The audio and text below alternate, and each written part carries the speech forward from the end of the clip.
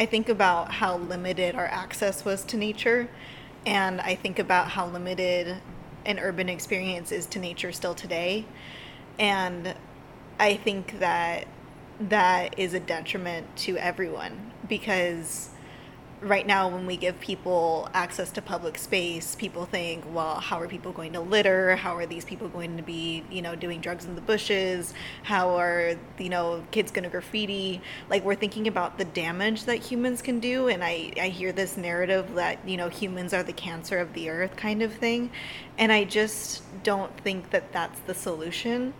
I think that if we were able to have more access, and we were able to have access to education where people learn how to take care of the land and work with it instead of just taking advantage of it, then everyone would be better off.